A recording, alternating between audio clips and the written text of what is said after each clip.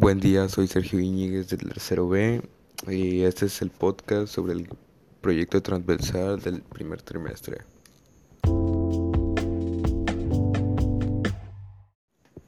El tema que está en discusión es un tema el cual ha tenido mucha polémica y que a su vez está ligado con otros temas como lo son la discriminación y el racismo. La diferencia y la discriminación entre etnias es un tema que no solo afectó al pasado, sino que en la actualidad se sigue dando mucho. Creo que es importante hacernos ciertas preguntas sobre el tema, no simplemente los privilegios que tenían unas sobre otras etnias, sino el por qué estaban organizadas así. Una de las primeras preguntas que se me vino a la mente fue, ¿cómo estaban organizadas las etnias? Y también, ¿cómo se daba la desigualdad entre etnias? Al investigar un poco sobre el tema me di cuenta que había tres subtemas sobre este tema. El primero es organización de etnias, el segundo política entre etnias y el tercero, pero no menos importante, discriminación entre etnias.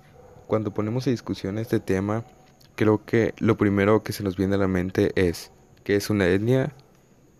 Porque si no sabes qué es una etnia no puedes hablar sobre el tema. Si hablamos sobre la organización social entre etnias, es claro que vamos a encontrar mucho racismo y discriminación. ¿Por qué? Simplemente por el cómo estaban divididos los españoles y los criollos, con mayores privilegios que los africanos, por ejemplo.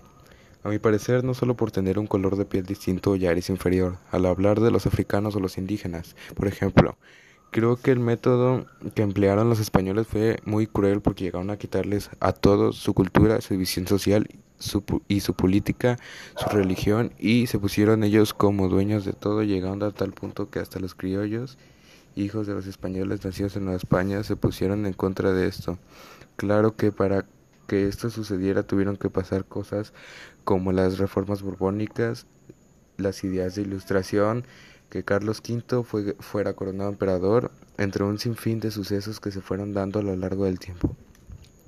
El nacer siendo de una raza inferior te condenaba básicamente a un trabajo que no solo era agotador, sino que llegando a ser eterno, porque tenías que trabajar más que los españoles para que los españoles no hicieran nada. Los que se dedicaban a la minería o a la agricultura no era por voluntad, sino que eran seleccionados para esos trabajos más pesados por sus características físicas superiores a los españoles que les permitían hacer ese tipo de trabajos con mayor facilidad y aún así no se justifica el orden en el que están organizadas las etnias.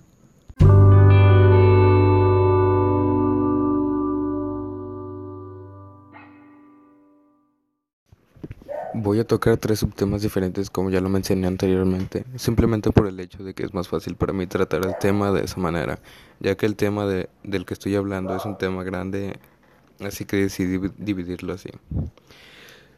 Número 1. Organización entre etnias. En este subtema surgieron dos preguntas distintas, ¿cómo estaban organizadas las etnias y cómo eran la organización social? Preguntas no muy difíciles de contestar.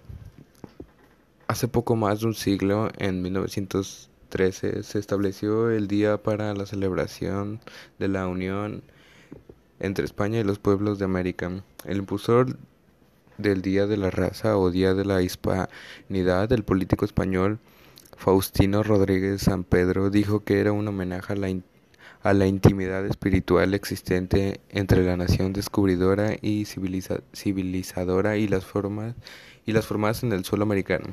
Pero durante 3 siglos de imperio español en las Indias de América, lo que realmente gobernaba era una marcada y muy práctica división de clases sociales. 2. Política entre etnias. Este es el segundo subtema de los que se me ocurrieron y para este subtema me pregunté, ¿qué derechos están protegidos actualmente de los indígenas y qué es una etnia? Una etnia es un conjunto de personas que pertenece a una misma raza y generalmente a una misma comunidad lingüística y cultural. Actualmente, aunque no son muchos los derechos que tienen asegurados las personas indígenas, sí existen algunos que los tienen seguros, como garantizar que los pueblos indígenas tengan voz en las decisiones que les afectan, mantener sus identidades culturales propias, vivir sin discriminación ni amenaza del genocidio y tener acceso seguro a las tierras y a unos recursos esenciales para sus bienes y estilos de vida. Los pueblos indígenas tienen derecho a conservar y reforzar sus propias instituciones políticas, jurídicas, económicas, sociales y culturales, manteniendo a la vez su derecho a participar plenamente, si lo desean, en la vida política, económica, social y cultural del Estado. Número 3 y último, discriminación de etnias. En esta ocasión fueron 3 preguntas las que surgieron. ¿Cómo se daba la desigualdad entre etnias? ¿Qué es desigualdad entre etnias? Y privilegios de las etnias biológicamente superiores. Esto se responde con una facilidad y de una manera fácil de entender. La discriminación étnico-racial es un conjunto de prácticas de maltrato dirigidas hacia las personas que, pertenecientes a ciertos grupos étnicos o con características físicas racializadas, que propician el menoscabo en el acceso a sus derechos, contribuyen a la reproducción de sus condiciones de desventaja social y, en última instancia, algunos ejemplos de la desigualdad entre etnias muy claros son es ilegal ser discriminado por la combinación del origen nacional y otra categoría protegida como la raza o el sexo. Por ejemplo, es ilegal que los restaurantes se nieguen a contratar a mujeres asiáticas como camareras, aún así contratan a otras mujeres y hombres asiáticos. Sin conocer mucho del tema, creo que es claro que había mucha superioridad entre algunas razas que otras, pero ¿sabías que, de acuerdo a la estructura corporativa y estamental característica del virreinato de la Nueva España, pero también de las ideas que existieron sobre lo que significó la nación, las castas, las calidades o las razas?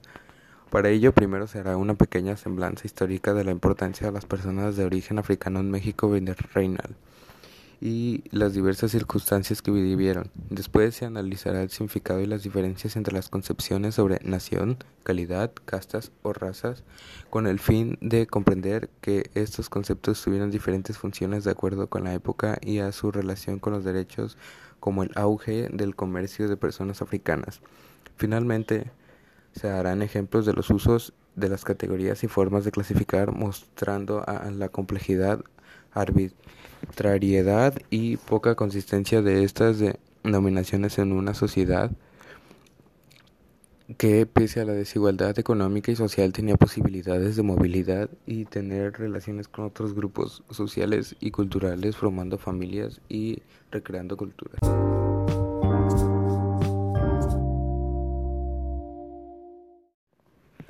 Así que, ¿qué esperas para ayudar a los indígenas? ¿Seguirás esperando a que alguien más lo haga?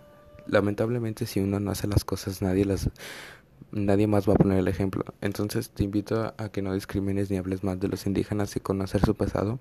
También te invito a que ayudes a que puedan tener los mismos derechos que tenemos todas y todos en esta sociedad.